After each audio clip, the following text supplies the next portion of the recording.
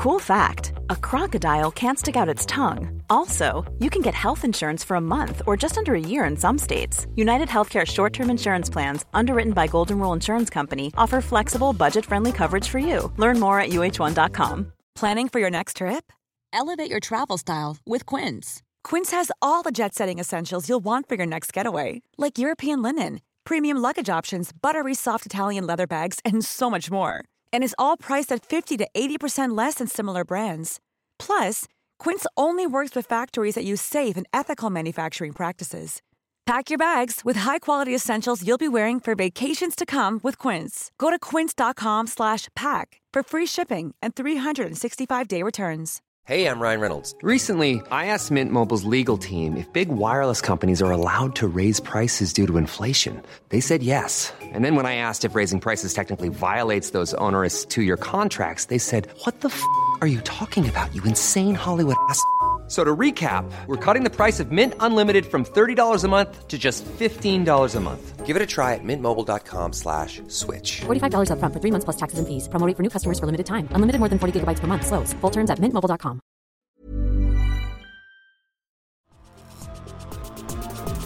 Top Cut, welcome to the Top Cut, welcome to the Top Cut, welcome to the Top Cut. Top Cut, welcome to the Top Cut, welcome to the Top Cut, welcome to the Top Cut.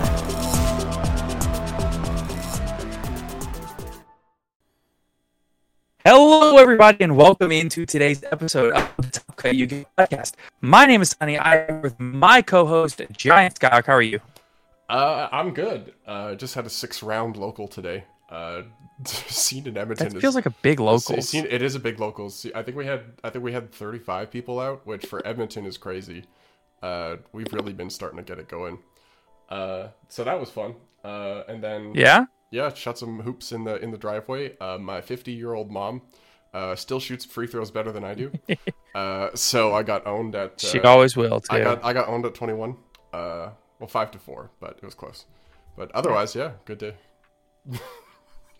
Well, before we get too far in and into the good stuff, you got to sit through all of our ad reads. So a huge thank you to, of course, all of our patrons for your continued support. There will be featuring into the podcast. But of course, a huge thank you to ETB and Still Fox Games, my two locals, for their continued support of the podcast. Of course, we also want to thank a Dragon Shield and TCG Player, and of course, Tier Zero Games and Gem Accessories for all of the affiliate links that you can see. And Gem and Tier Zero, I believe you get a discount when you use the affiliate link. Be sure to check out our Teespring. We have Apple and Spotify ratings if you want to leave us a rating. And of course, be sure to check out our Discord server and follow us on Twitter. Now, with that said, let's go ahead and get on into today's content. Of course, we've got an esteemed guest with us today. The one and only, the world champion, Mr. Paulie Aronson. How are you doing this evening? What, where, who, how, when? Hey, guys, I'm doing pretty good. I'm doing good. Yeah? Why don't you tell the people who somehow might not know who you are a little bit about yourself and why you are here today? I'm here because I'm, Sunny and Skyhawk were nice enough to have me on. But I am a two-time YCS champion and current world champion for the TCG. Absolutely. So, Paulie, I want to ask you. I'm gonna jump straight into it. How does it feel, just when you extend that handshake in the finals of the World Championship? How is it? That's always an interesting question. It's like, it's weird because well, I try. First of all, whenever I'm in finals like that, and you're lucky enough to win, I try not to pop off too hard because my first thought is always you feel so bad for the opponent, right? Because it's they came so close in their second, so I don't want to be disrespectful or make the opponent feel worse. So I try to always keep it kind of low key and not get too excited. But it's certainly exciting. And it's also kind of overwhelming a little bit, especially at Worlds, because it's just whoa, this is big. This is big. So I just, we shook hands and kind of just looked down at my cards and was okay, we did it. I put a lot of work in and we got it. It paid off. Yeah. So I am a little bit curious. The Worlds format is so fundamentally different from the format that you would play a YCS in. Not just from the card pool, but maybe also from individual rulings. Like, for example, I believe the time rules were TCG time rules, whereas I believe I heard that the hand trigger rules were maybe the OCG hand trigger rules. Yeah, so we used. I don't think that ever really came out for anything except for probably increase the popularity of Ghost Mourner.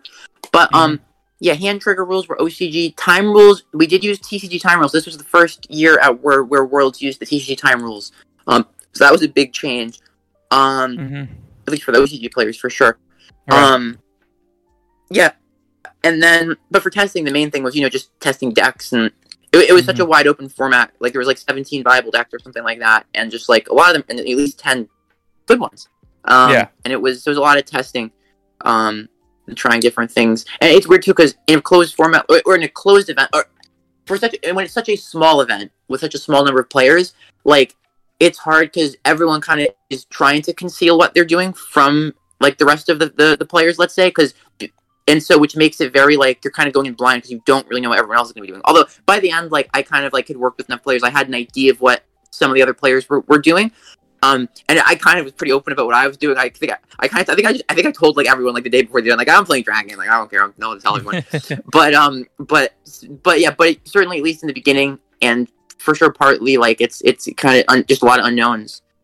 So I do have one last question about the Worlds format and the experience at Worlds. So with Worlds, you mentioned that it's a lot smaller tournament. So I think there's only around like 28-ish players total in the main event. And then it was 7 rounds this year instead of 5. And then it cut to top 8. So do you think that with the tournament being so much smaller and so much more personal than like a YCS or anything like that, do you think that the size of the tournament impacted how you felt about winning? Because I feel like winning, it's almost like winning locals versus like a 600-man regional. Just that the quality of play is so much higher, right? Yeah, it's interesting because like people always say that, like, the joke is like, oh, you just have to win locals. It's like, no, it's not even remotely a correct comparison, because you're playing your locals doesn't have like 30 of like the best players in the world there, Yeah. So like, I think it's like wet. Like, yeah, I always think that's a fun comparison. But it is interesting. Like, because it was a similar question for the playoff. Because I qualified for Worlds through the points playoff this year. It was not through the main event. And so there was this debate I was having with some friends a couple months ago. We were discussing like, I wonder which is harder, like qualifying for Worlds through the main event or through the playoff this year. Because the playoff was 32 people this year. Yeah, it was the top 16 from the 2019 through 2022. Points rankings season, and the top 16 from the 2022 to 2023 ranking season. Right. And all 32 of us played together in one big playoff for only 2 spots, to Worlds. So it's like, insane, which is harder, making top 4 in the 3,000 person main event with like everybody, but where like obviously the concentration of top players is way, way lower, versus the 32 person playoff where it's only 4 rounds you have to win. But like it like the names on that list too was like crazy. Like, it was literally like almost insane, almost an exact correlation to like the top 32 players in North America. Not exact, but like pretty close. It was like so it was crazy. Like, and I don't know the answer, but I know I didn't make the top cut in the main event this year. I bubbled. I was 9-3, but I won the playoff. So. I think that you take that, and I think you take the end result like 10 times out of 10. Yeah, probably. Oh, I'm happy with the end result for sure. 100%. Which overall is harder? I don't know, but I know for me, I guess it worked out. The playoff worked out, so it was interesting. Kind of having to prepare twice this summer for like an ultra competitive, low player count closed event like that, the playoff and then Worlds. Because both times it's such an interesting dynamic of like everyone's trying to be concealed about what they're playing. You don't know what everyone's playing. You can assume there's going to be like a higher concentration of meta than normal. But then it's like, really for the playoff, it was like, well, on the other hand, are people going to intentionally try to like pick off the wall picks because no one wants to play cash mirrors all day? I think in the end, like half the 16 of the 32 ended up playing cash. So most people did end up going with their comfort picks, which I think is usually the best choice.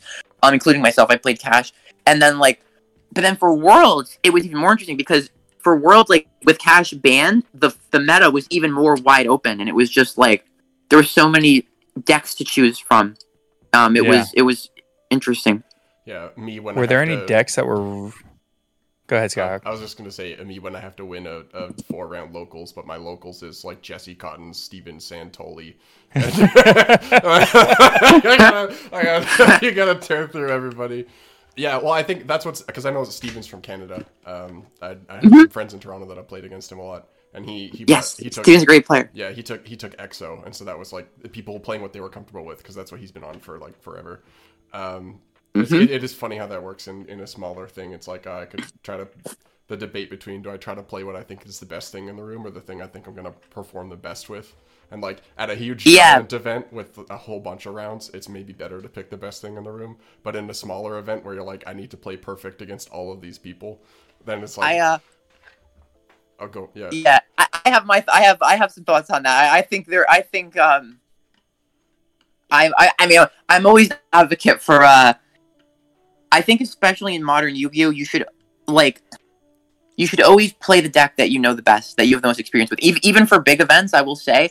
And that's a mistake I used to make a lot. Years ago, I would always try. My goal in testing was always to find the best deck, the conceptual best deck, in terms of matchups, overall meta call. And over the years, I came to realize if you play the deck that the deck that you have been grinding with, and you know all the interactions against all the decks, and your siding patterns have all been you've refined all the siding patterns, you have the siding patterns down, your build is refined.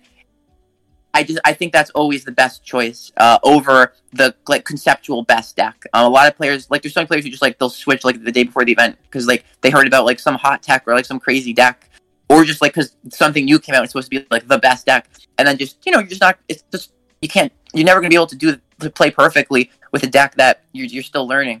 So, a big advocate for playing the deck the most that you know the best, as long as it's within reason, right? As long as it's we're talking about a meta deck, not Battery Event or something like that. But yeah, I'm gonna pull up with Ally of Justice because I know where to use Cycle Reader on every card in the game.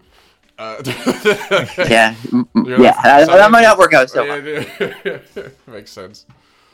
But yeah, especially in modern Yu-Gi-Oh, there's so many decks that are semi-viable. There's probably at least 20 decks that you if you know your deck really well, you could probably pull up and at least top regional or do something cool. So yeah, YCS an interesting question about that duality between best deck in the room and best deck in your hands, right? Because I think that there does come a time where maybe a deck isn't super viable anymore. I'm running into this issue with Sword Soul. I've been playing Sword Soul consistently for a year and a half. It is power crept, and I need to transition. But the issue is when do I get to the point where it's okay, I really need to transition, but it's still the deck I'm most comfortable with, right? So I think so. For me, I often run into an issue of it's the week before an event, and I've been testing a couple different decks, but I haven't become super proficient with any of them. But the deck I was playing for the last event is still viable. I'll play that deck. If you have recognized that your comfort deck, so to speak, has been power crept, I would say at that point, picks, how do I put it? The part of the deciding factor is how much time you have left before the event, let's say, right? So if there isn't a particular event you have coming up and you have time, then I would say if you recognize that your deck has been power crept, then just pick whatever it is, or maybe a couple decks and just start practicing them. What part of that issue of just going with your comfort pick is when there is an event coming up and and you're out of time, right? Or when there's only a couple weeks, maybe, let's say, and you aren't going to have that much time over the next couple weeks, so you have to make a concession. You know what? I'm going to stick with this deck. That is my comfort deck. Sure. But if there isn't if there isn't a particular event coming up that you're testing for, and then I would say if you have the time to practice. In other words, if you have the time to practice the new deck and you don't have to go with your comfort pick, then yeah. Especially if you think your deck has been power crept. Right. Then might be time to move on. I was actually going to bring up you and Sword Soul because we have had conversations.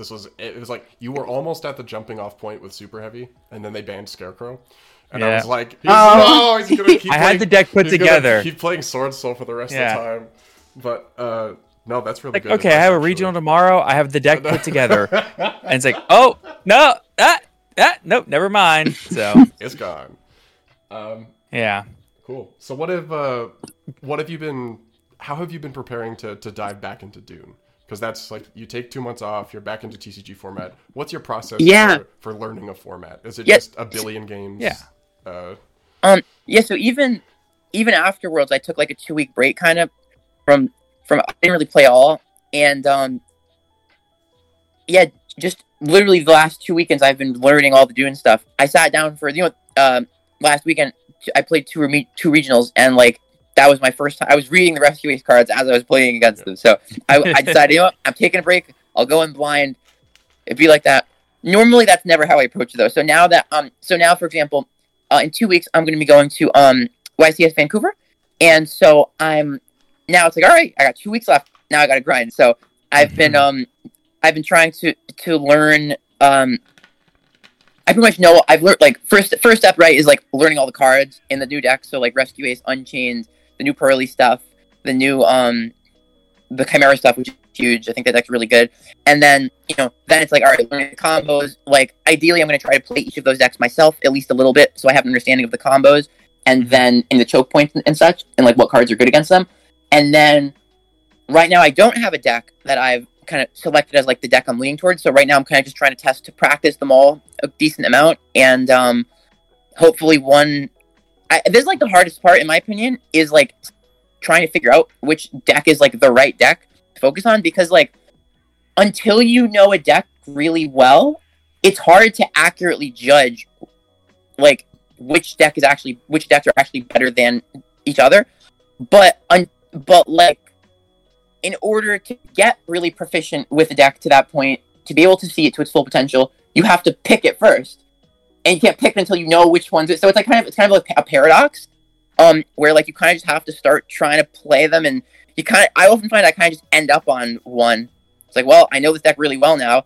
I'm favored in most of the matchups just because I know all the interactions so well. I'm just gonna stick with this one now, I guess. It's always like an interesting process, for me, like, doing that. So for the last like 8 events, it's always ended up being like, well, cash is still legal, and I still know it the best, so I'm just playing cash again. I still know what it does. Worlds was different, with the exception of Worlds. But so like literally right now, if there is no ban list, I'm almost definitely still going to be playing cash again for Vancouver, like, for example. Yeah. So, but I'm hoping there's a ban list because I'm so sick of this deck. Yeah, so I'll be at Vancouver as well. I really hope. Awesome. I really hope we're getting I don't know if they'll do it because there's the Team YCS. In I think Sao Paulo, the week before. Yes. Yep, Sao Paulo this weekend. They would have to do it on Monday, or they would have to like make it effective after the YCS. But then that sucks for the people playing the team event who still have to play under a Rise Hard pass. Right. Well, I'm sure they wouldn't. I'm sorry. Go ahead. Sorry. Go ahead. Oh no, that's all. I'm like I'm curious if, like, do you think they're gonna do a list? Do you think it's not gonna happen, or do we have to like flip a coin? Like, I don't know. As far as having any contradict or conflict with the YCSs, that's not too much of an issue because, we've seen in the past they're definitely willing to just, release the list and then have it go into effect after. Like, if there is a YCS that we can, they'll just list into effect after. And I think that's a great solution. So that's they could do it during round two. Because if they weren't willing to do that, like there's 3 YCSs back-to-back weekends for the next 3 weekends. There's Sao Paulo, then Vancouver, then Cancun. So, I mean, unless they're going to not release the list until after all 3 YCSs, which I'm sure they won't, I don't think they'll do, they're going to have to release it and have it go into effect, like, the following week on one of these weeks, because, either going to release it this weekend and have it go into effect after Sao Paulo, or they're going to release it the following week and have it go into effect after Vancouver. They could do either one. I'm guessing they might, I really don't know. I think either we'll get it tomorrow, either we'll get it, because, like, if they're going to have it go into effect on the following Monday, they'll probably release it tomorrow. It has to be Monday. Like, they could release it this Friday and then have it go into effect the following Monday, but I think they'll probably just do it on a Monday. So we're probably either getting it tomorrow, or we're going to get it the following Monday, in which case it'll go into effect the following Monday, which would be after Vancouver. Probably. So either it's tomorrow. If we don't get a list tomorrow, I would say we're probably playing the current list for Vancouver. Yeah, I guess we'll find out before this airs. So this yeah. If we get the list, if we get the list on Monday, this is going to be really funny for people to listen to. Yeah, I think we probably Tuesday. won't. They could do it mid-round again. Oh, Jesus Christ! That was fun. That was so. Oh my god, that was so crazy. I was like, everyone just immediately, everyone just starts running around like, oh, and I'm like, oh my god, the round's up, yay, finally. And then my friend's like, no, it's not up, and I'm like, damn it. And then I'm like, wait, then why is everyone running around? I'm like, okay, and then in my head, I'm like, okay, there's definitely a fire. There's definitely a fire here somewhere. What's going on? And then my friend's like, no, there's no fire. What? Was it that insane? Were people running around that much? It wasn't like that degree, but it was definitely like everyone was in motion, like talking, like you know, like there was like there's a ton of buzz. And then I'm like, what the heck happened? And he's like, the ban list dropped. And I'm like, huh? Because in my whole 17 years of playing, I don't think we've ever had a ban list drop on a weekend. So that was very funny. That was a lot of fun. I like the company does fun stuff like that. So you know that it was intentional, because if you go back and listen to the Konami podcast, Billy Brake is very specifically like 3 times. He's like, "So wasn't that fun?" Yeah. It was a lot of fun. It was fun. The only disappointing part was looking at the list and immediately it was looking at the list, reading it over a second time, and immediately saying, "Oh darn, Cashier is still the best deck. What are they doing?" Yeah. I remember looking at it and being like, okay, a Rise Heart to 1. Sure. Diablosis is gone. That's cool. We don't have like the zone locking nonsense anymore. And then Unicorn to 2, it's like, oh. Okay. Yeah, you're like, oh. We see the 1-card combo less often. That's awesome. It's still the best deck. Okay. It's like, oh, okay, now we're just going to make sure that people aren't having questions about whether to run Nib or not. We're just going to solve that real quick and then be done with it. Okay, so I guess we'll probably do another episode on this later, but while we've got you to snag your thoughts, let's say a list drops tomorrow for Vancouver. What do you want on it? Like, is there anything that you just like really, really want gone, or do you think they'll be more conservative with this one? Like, I don't know what your thoughts are. I've been really wanting D-Barrier to get banned for like at least a year or two now. I think that's like the one card I would like to see get banned. Let's speak it into existence, please. I would like a Rise Heart ban. It's time, please. I don't want to play this anymore. I'm bored. Please stop making me chain Forbidden Lance to Book of Moon. I don't want to do this anymore. Like, but how do I do that? Yeah. So I would like a Rise Heart and Barrier ban. I would like. How do you feel about Erad? Erad, I think about the funny thing about Erad is like I don't think it's actually like as problematic of a card as people think. It's definitely a card that could get banned. It's pretty blowouty, right? So I think that would be a fine ban, but it's not like I think it saw play uniquely that format because it was searchable off of in lab. Like, and that's why we kept seeing it so much in gameplay and in replays because it was searchable. If it weren't for that, yes, it was very good against Kashtira, but I don't think it normally would have seen that much play aside from that fact. Like, yes, people are now started like putting it like in their side decks and like all kinds of decks and stuff. But like, I think there's a reason that wasn't really done before this. And I think that's because I don't think it's generally a correct card to side, given that it's not searchable. I think because it was searchable in one deck, people like it put it in front of people, which made people want to start playing it, even though I don't think it was necessarily correct for people to be playing it. Yeah, it seems like in decks outside of lab. Do you think that tactics changes the math on that? Potentially. Like, we're definitely moving toward one of the trends in the game overall is definitely like more board breakers over hand traps. But it could be a card that ends up still being an issue in the future. I know, like, I can give you an example in Dragon Link for Worlds format. It was a very popular side card. Like Santiago, who also made top 4 with Dragon Link at Worlds, was siding them, I believe. I tested them. I personally felt it was very, like, there were too many hands where it just wasn't live, because sometimes if you just don't open Abyssal, or if you have to use your Bishul as a link material, and then you have to choose between whether to make your play or keep your virus live, to where either way you're ending on like one less stop, than you would have been if the virus was just like a regular hard stop. So I ended up deciding I definitely did not want to play, and it just isn't live against that many matchups, or at least isn't that good against that many matchups. So I definitely decided I didn't want to. I ended up cutting it. I decided I didn't want to side it. Obviously, Santiago did, and he did very well with it. So it's certainly still a good card. But I think it's a good option. Personally, wasn't an option I would choose. But because of that inconsistency, I think that kind of balances it, and I think that's why it's kind of fair. It was just in lab that I think it was really overpowered because it was searchable. But we'll see. I think it'd be a fine card to limit or ban, just because it is for what it does. It is pretty volatile. It is pretty like swingy.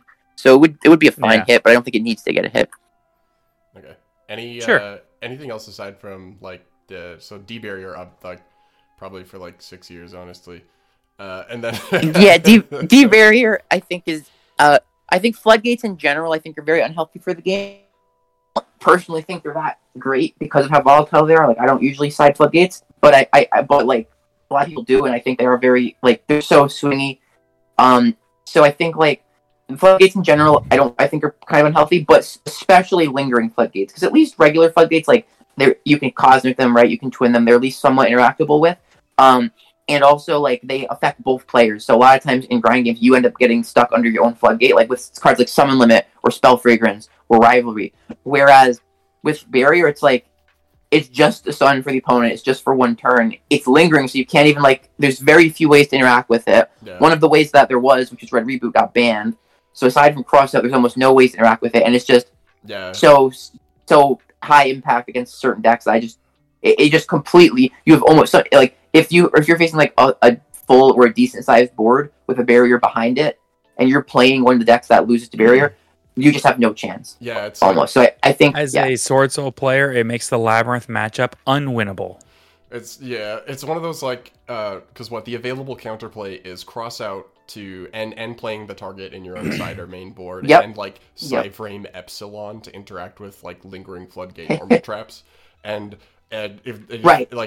say like you're playing against like a Monadium player that's siding D barrier, and you go Epsilon and they go Apollosa, you go okay, like like there's just it's like a reasonably available counterplay thing, I think. And they're not going to barrier until you've summoned a monster most of the time, unless you're playing like a fusion deck and you start with like Brain Fusion or something. Let's say most of the time you can't even Epsilon because you're going to have monsters, so it's like there's so few ways to interact with it. Crossout's literally like the only decent one, and I have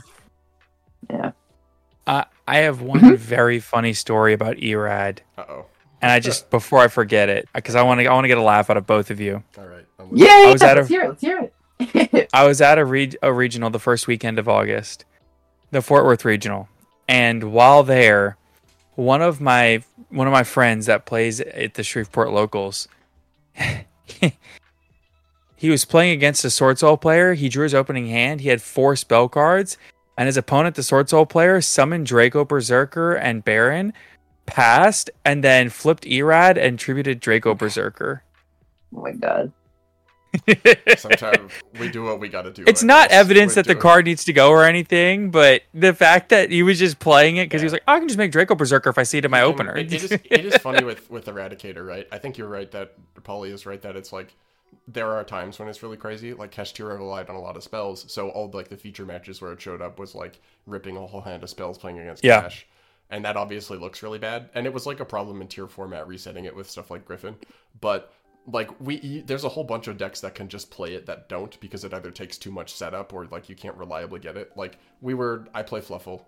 We were testing it because we have a target in the extra deck for Daredevil, but it's like you have to draw the Erad or you have to be on like Fright for Meister nonsense, or you have to like also see Erad and a Paulie play, and you've used all your investment on it. So for a lot of decks, it's not worth it to do Eradicator. So exactly. That's kind of like I guess a more succinct way of saying what I was trying to say before. Like it's very costly. So for what it does, it's it. Yeah, sure. I guess it could definitely get a ban. I'd be fine with a ban on it. Do you think just other cards? I think would either way, to be honest. Yeah. Okay, so that's kind of like bans. Do you think, other than like obviously like I think knocking Kashtira down a peg, it's a shockingly like diverse meta. Like if you look at regional results, there's actually a lot of decks you can play right now and a lot of new decks. Yes. Do you think anything else needs a hit? Like is there anything that you'd like to see? Just, like, I'm very much kind of about like I rarely find like I rarely feel that like a particular card or particular deck really needs to get hit. It's more just about like time scales and like, all right, this has been around for like long enough, like it's time for it to get hit, and like just like just to keep things fresh. So right now there's like a lot of new decks that just kind of got introduced, so I definitely think there's not really anything else other than Cash that I think really needs to get hit right now. Let me think. Like, yeah, I mean everything else is either already kind of in balance with the other decks, or we don't yet know whether or not it will be in balance. So, like, if they hit Cash, I feel like all the decks from the summer, there's none that really stand out as, like, okay, that's going to be the best deck.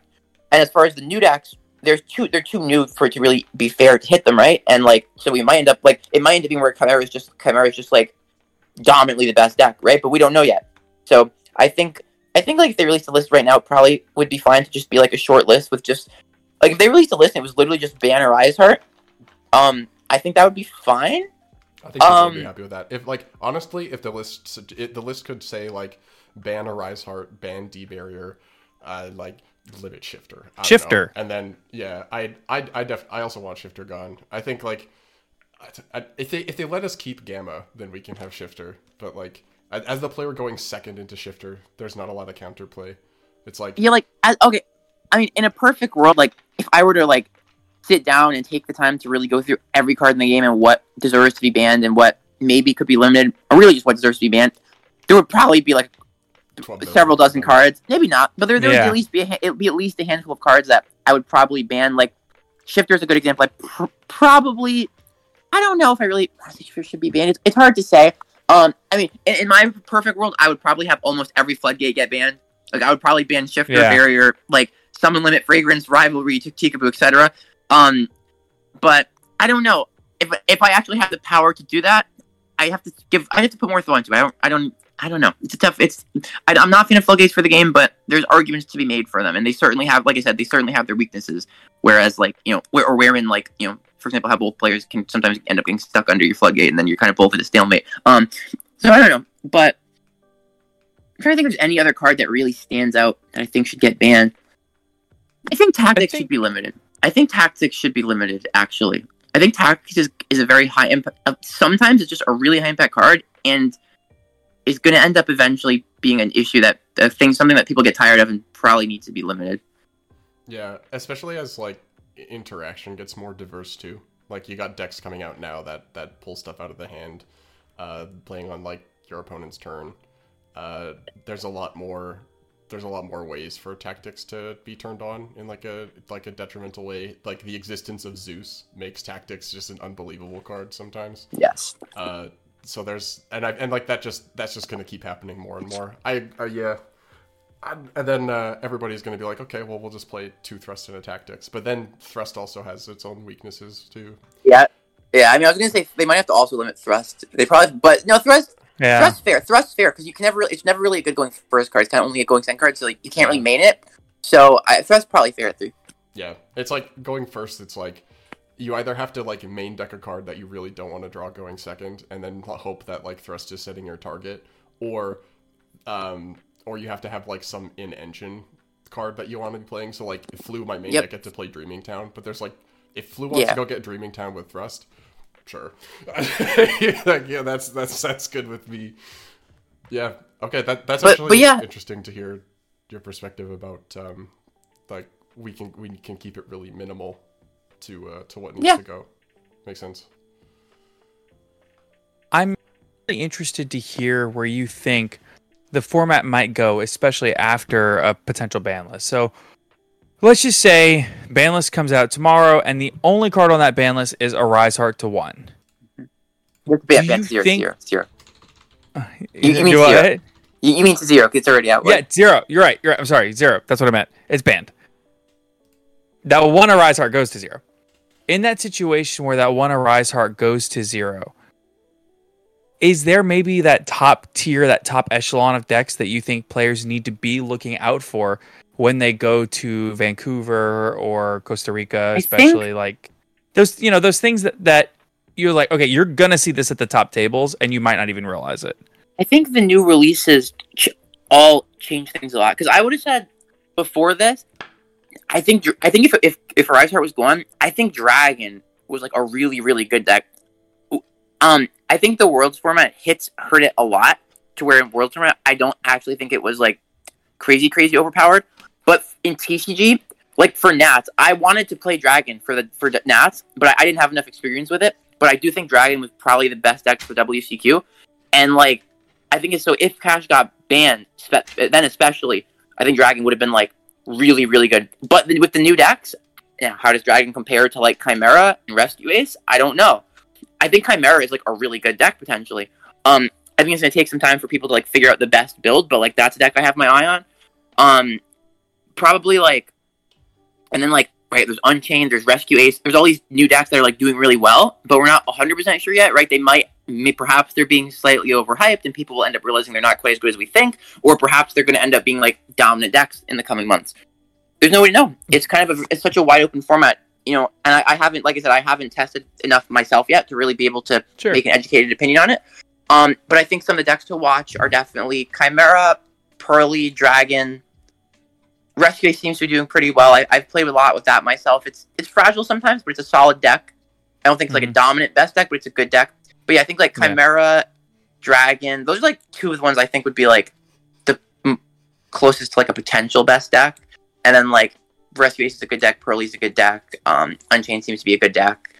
It's gonna be interesting to see if Runic variants fall out of the format or if they kind of stay, because that's something that hasn't been seeing much play recently. But like that's certainly still a great engine, and like Sprite, you know, those are still great engines. Branded Despia is probably gonna morph into more of the Chimera stuff, and then I'm trying to remember what other decks there was at Nats, or if that was kind of most of them. I'm trying to remember. Lab. Lab's an interesting question, because like at Worlds, everyone kind of thought that was going to be like one of the decks to beat, just because it didn't have any hits, so like everyone except for Skill Drain being limited. But maybe the Skill Drain limit just really hurt a lot. But also I think it was largely because everyone was so prepared for that deck. Like everyone I think had like 3 Bell on their side, or some combination of at least Bell or like Cosmics and Board Wipes if they didn't have Bell. So like. And I just think, like, as a Labyrinth player, like, it was just so hard to make it through, like, a whole event, like, because everyone had those cards in their deck. So I think, like, Lab's deck is very much, like, if people prepare for it, like, if enough people in the room are, like, have already built their deck, like, with at least in their side to, like, beat it, I think it's very hard for that deck to do well. And when people aren't prepared for it, I think it's a deck that can definitely really shine. Like at Vegas this year, where Ryan just went, like, 13-0 his personal record or something like that. So that's insane. Mm-hmm. Well, Ryan's also one of the best players. Ryan's awesome. He's an insane player too. Ryan absolutely. Ryan is unbelievable. Yeah, Ryan's like easy. Like I put Ryan like top 5 in North America, like easy. So Ryan's a great player. But yeah, Lab is like. But yeah, there's. So I think like Lab's not going to be like a best deck, but he'll probably still see play in the format. Cool, for sure. So. I think that we are on the wrap up right here. It is getting close to time. Oh no, not time of the round. Oh no. Oh no. Time.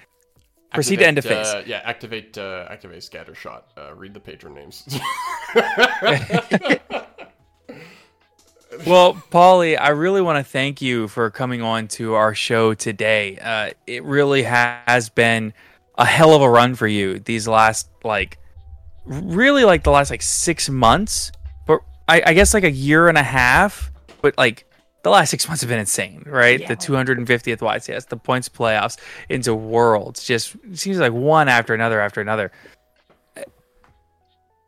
You got any closing thoughts on maybe where that next step is for somebody that might be looking for it?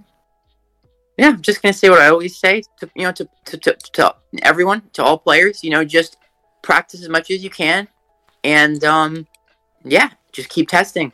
And make sure you play outside of locals. Like, don't test and sit down and like really take your time with a friend and just like collaborate, and when you play test, remember the goal's not to win, the goal's to learn. So take your time, help each other, see the lines, go back, try different options, try different lines. Open-handed. Yes, exactly. That's one of the first things. Yeah, play open-handed, collaborate, and just be able to go into the tournament with as much knowledge and as much practice as you can, because modern Yu-Gi-Oh is the game has reached a point of complexity where you can, even if you're a great player, you can no longer sit down and see the correct lines and correctly anticipate all of the interactions that are going to happen in the game states just from theory and from intuition. You have to have just gone through the interactions and the different game states in practice. Gotcha. Yeah. Well, game is very complicated game. Yeah, then some. I'm gonna read our patron names, and I would love to hear your input on some of these patron names. They are I'm excited to hear something. So, you can stop me at any time if any of these really strike you, because you'll get it. All right. So, starting at the top, a huge thank you to Bring Red Reboot back to 3. No. This is the start. I can't do that. No. We could.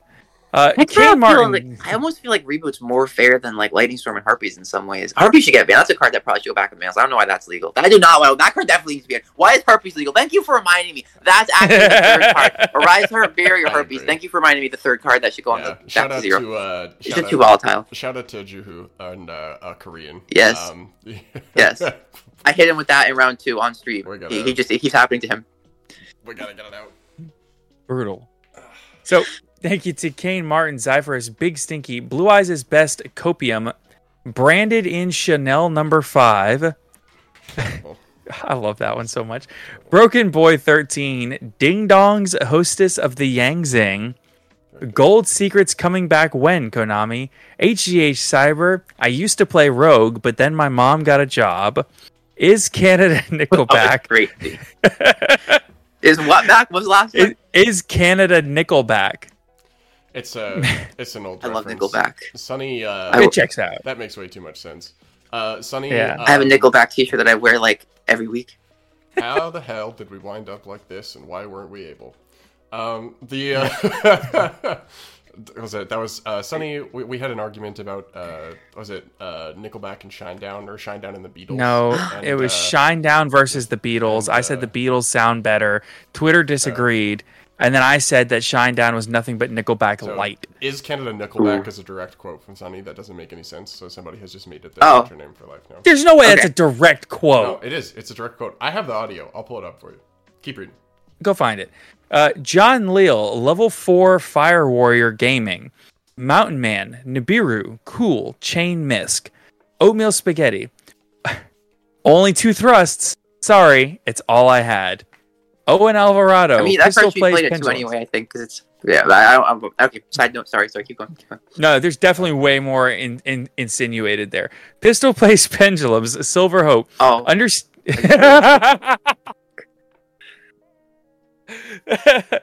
Understanding and reading are 2 different things. Virtually Savior's World. As anyone read Toy Vendor, it's kind of like reading Miss Scars. That one is spelled it's bad. Somebody's been spelling there's Toy lore Vendor on that wrong for weeks just to piss me off. It's been about a year. How do you spell vendor wrong? They spelled it Vender for a really long time. Instead of D-O-R. And then I called them out once. He pointed it out. They just started making the rest of it even worse. I just want you to see what we have to read here. This is the name as it's written in Patreon. So, we sent it to the group chat. Aaron Gardner, Alexander Chan, Astami, Ashless Chaps, Atsuyo Simpa the Silver Castle, Blackwing Silverwind the Ascendant is the best floodgate, Boxwine, come on and get your game on, Duty Booty, Dragon Maidenless Behavior, I'm about to wreak a glamour tribute for Costis, plant nuts in your mouth, Cam the anti-magical hats guy, that's my friend Cam, who I hit with magical hats into Gear Town in Edison format one too many times. Neshi, Old Man Red, pin code 143, and slaking it up. Thank you all so much for your continued support of the podcast. And before we go, I have one last question for you, Mr. Paulie Aronson, world champion of the Yu-Gi-Oh! TCG. Would you consider Appaloosa Bow of the Goddess to be a floodgate? No, definitely not. That's interesting. All right, thank you, everyone. I've been needing that for years. Okay. I've been needing that. It's been a debate that's raged in our community for so long. You have no idea. Really? Yeah. Patrick Hoban went on a podcast with Farfa and said it was a floodgate, and ever since, we've been fighting back and forth. I've never thought of it as a floodgate. It doesn't feel like a floodgate. Maybe it's because of how vulnerable it's just being like attacked over a lot of times. Maybe that's why it doesn't feel quite like that. I don't know. It's because it's not continuous. It runs out. But yeah. Anyway, thank you everybody for listening to today's episode of the podcast, and of course, thank you, Paulie, for coming on and spending some time here with us. We really appreciate your time. Thanks for having me on. Absolutely. With that said, it was fun. Hope everyone had fun. Absolutely. Thank you all so much for listening, and until next time, have a great week, everybody. I don't have a card pun to end the episode, but somebody brought up gold secrets. I got 3 gold secret rekindlings here. Please give it back. Hey! Please give it back.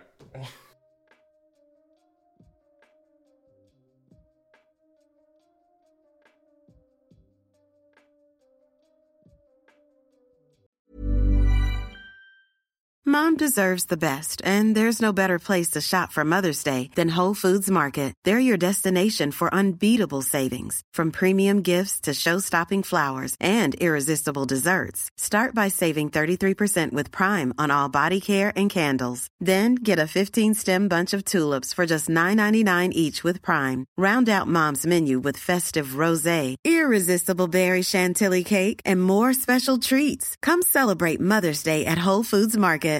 Hi, I'm Daniel, founder of Pretty Litter. Cats and cat owners deserve better than any old-fashioned litter. That's why I teamed up with scientists and veterinarians to create Pretty Litter. Its innovative crystal formula has superior odor control and weighs up to 80% less than clay litter. Pretty Litter even monitors health by changing colors to help detect early signs of potential illness. It's the world's smartest kitty litter. Go to prettylitter.com and use code ACAST for 20% off your first order and a free cat toy. Terms and conditions apply. See site for details.